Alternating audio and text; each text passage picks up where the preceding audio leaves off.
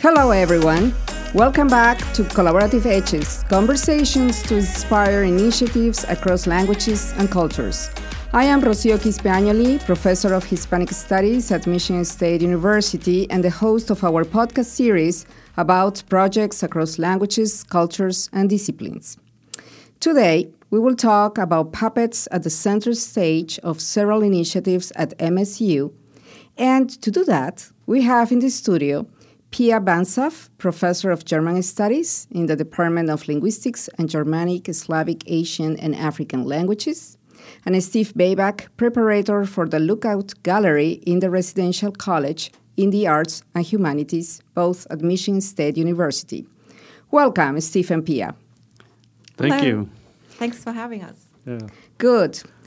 Between May 14th and September 14th this year, you both prepared and organized the exhibit Panoply of Puppets at the Lookout Art Gallery in the Residential College of Art in the Arts and Humanities, and in collaboration with the Michigan State University Museum. Could you tell us more about the idea that brought you into preparing the exhibit, the puppets, and the collaboration with the MSU Museum? Pia? Oh, I should actually throw the ball back to Steve right away because he is the contact with the museum. And okay, so originally, I first came to know the puppets in like 2012 when I was teaching a puppet class previously, and we just showed the puppets to our students as demos. And then when Pia and I were teaching our Power of Puppetry class, this past spring, we were interested in showing our students again, so we actually took them into the museum collections where they could actually see the puppets and hold the puppets, but they were so captivating, so interesting. And when we had a slot in the Lookout, I proposed to Carolyn Loeb, who was a chief curator at that time, that we do a show of the puppets because they sit in boxes in storage for a long time. I wanted to give them something, some life. Yes. And Pia, could you tell us more how the team was assembled? How did you put it together, and with how many people did you work for the exhibit?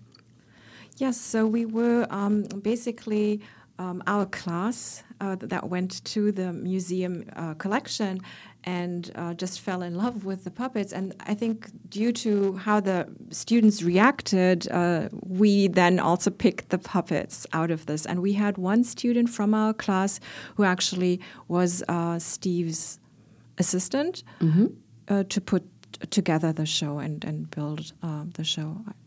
Yes.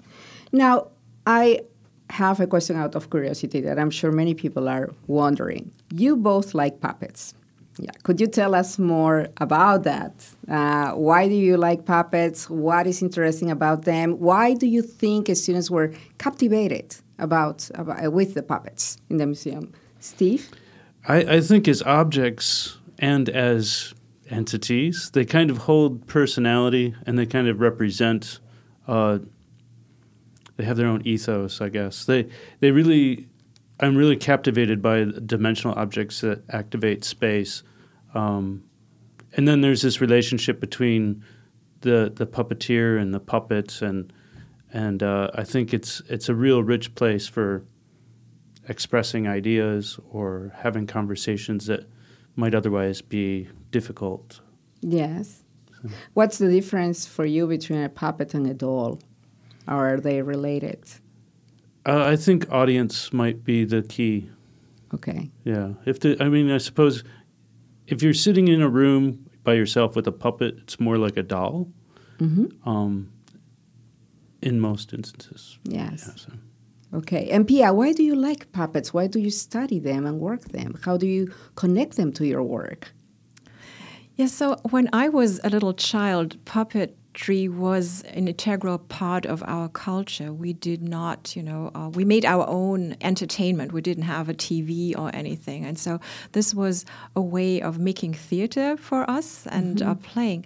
And I've always had this soft spot for these inanimate objects that come to life when there are at least two people there, one who animates and the other who lets the animation touch them through projecting animacy onto this object. And it could really be anything.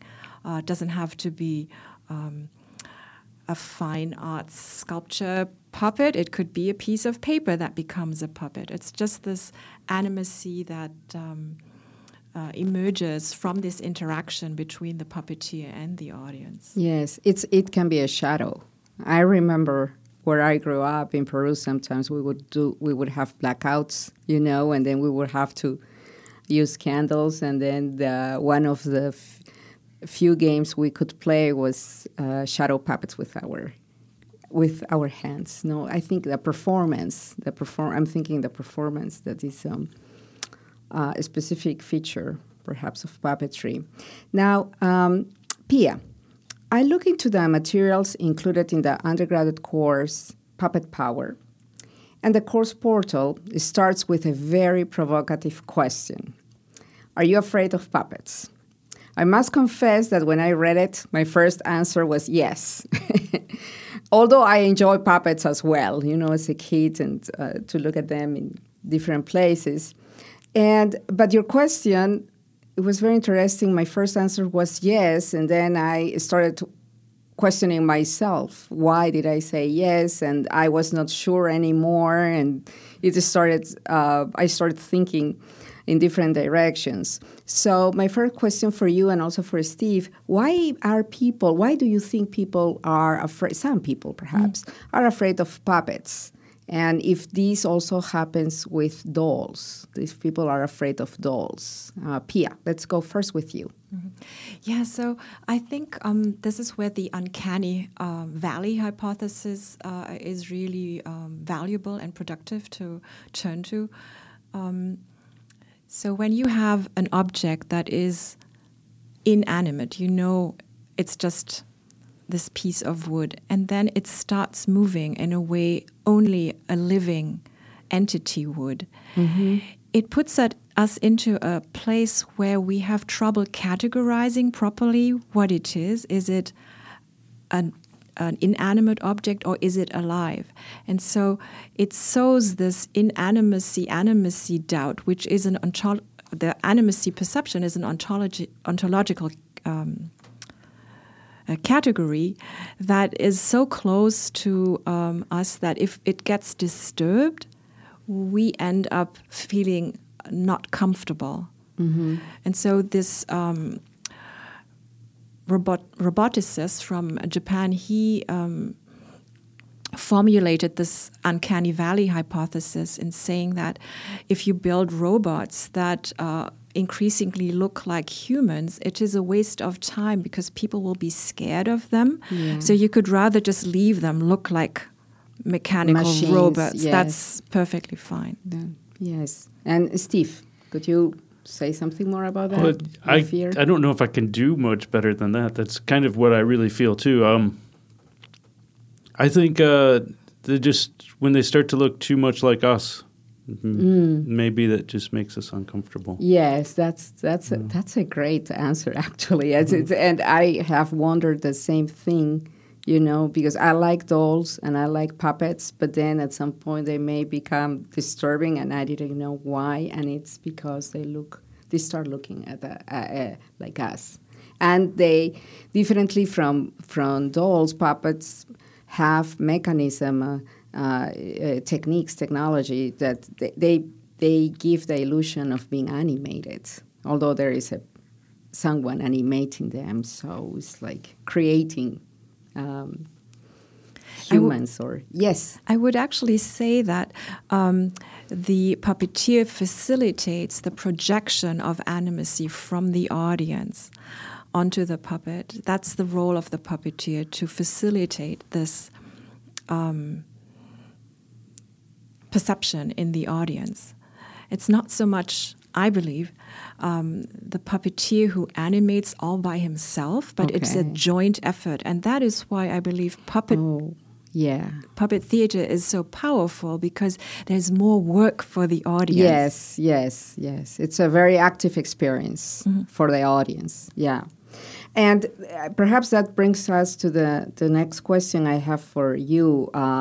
You use the term puppet power. What do you mean by that, puppet power, Steve?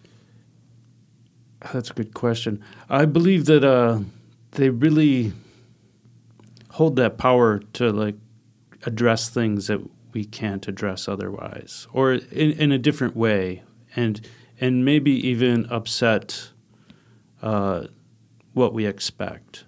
And they can come out of the left field and surprise people and draw them in. And then there's a point where people might not take them as serious because they're not really a person and maybe they're just a puppet, but then at the same time, are they not speaking some truth? Yes, yeah. It's I think a court jester kind of has a similar ability to say the truth. Yeah, it's something or something or someone, I don't know, in between. Pia, could you add something more to that concept of puppet power? Yeah, I would agree with Steve that there is a subversiveness that's inherent in puppetry or in puppets, the objects themselves, because they allow us to tell stories that humans cannot really tell as well. So they can be protest puppets, political protest puppets. There were puppets in Syria. There was that would speak truth to power, and you couldn't do that with humans. You are not supposed to show your Could face. they be impersonators, puppets? Used Sure. to impersonate, yes. So, and to impersonate someone, you know, to make him or her say things that otherwise would not be said. No? Sure. Okay, that's very interesting. They can also, Yeah. I mean, they can also suspend reality, and they can do things that we as people can't do. They can fly. They can get injured, but not get injured. You know, I think there's a place where they can tell a story in a more like back to the honesty. They're like the more honest. Yes. Now, you mentioned that the MSU Museum has a collection of puppets. Where these puppets come from, what parts of the world? Do you remember? What cultures or societies or countries, more or less? Yeah, so all of these puppets are donations to the museum, and so there is no curator collecting these specifically. There are many from Asia, mostly the shadow puppets from Indonesia. We have a lot of Burmese puppets, Myanmar puppets, which are very specific. There's the Lano collection, which is it's a old Italian family that came, and the collection there goes back to like 1860. So we're talking really old puppets, and they kind of show their age. And the family settled in Flint, and when David Lano passed away, the family donated the collection to MSU. Okay, good. But they're very old, and there's a beautiful juggler in there who actually used to juggle balls, and there was an exploding skeleton. So they're kind of a very European-style marionette, but very beautiful. And they kind of really kind of have their own life. You know, like you can see that they're wear and tear. The leather is cracking. The elastic is really worn out. So it kind of they have like their own power just visually. Okay, and a last question. I know that for the class you both taught on puppets, the undergraduate class. You collaborated with the planetarium, with the Abrams Planetarium of Michigan State University. How was that collaboration? What did they contribute to the course? I'm curious about that. So we approached the planetarium because we needed a place for the shadow puppetry part of our course that we could keep completely dark. And so the planetarium came to mind, and we were welcomed with open arms. It was so beautiful, and we went there just to test the space and realized that we could actually project onto the dome. And that changed basically the course of the rest of the semester, because this was such a wonderful discovery. We did not have to just use a screen at the front of the, at the stage in the planetarium, but we could create an immersive experience with the use of the dome. And Shannon Schmoll, the director of the planetarium, and John French, the production coordinator, they were very, very helpful in opening up the facilities for us. That is great. What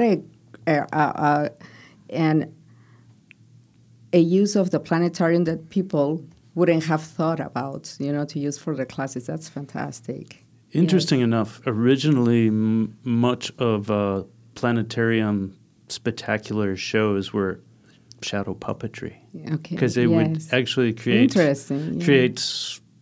worlds and solar systems using found objects and projected lights. Okay. Well, thank you very much. I would like to conclude this conversation welcoming our guests and thanking them once more today.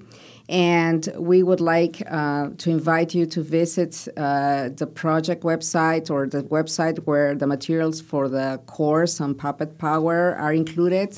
Pia, could you remind us the website address? Is Kaleidoscopia? .ca. Yes. And Kaleidoscopia with K. With the, I don't remember. Either with a C or a K. Yes. Yeah. Okay. Well, thank you very much. I would like to finish the recording today saying that the ideas and opinions expressed on this podcast do not reflect those of the College of Arts and Letters and any of our sponsors or any official entities of Michigan State University. I also want to thank technical producer Daniel Trego for his support and his work, and please tune in for our next podcast. Have a great evening.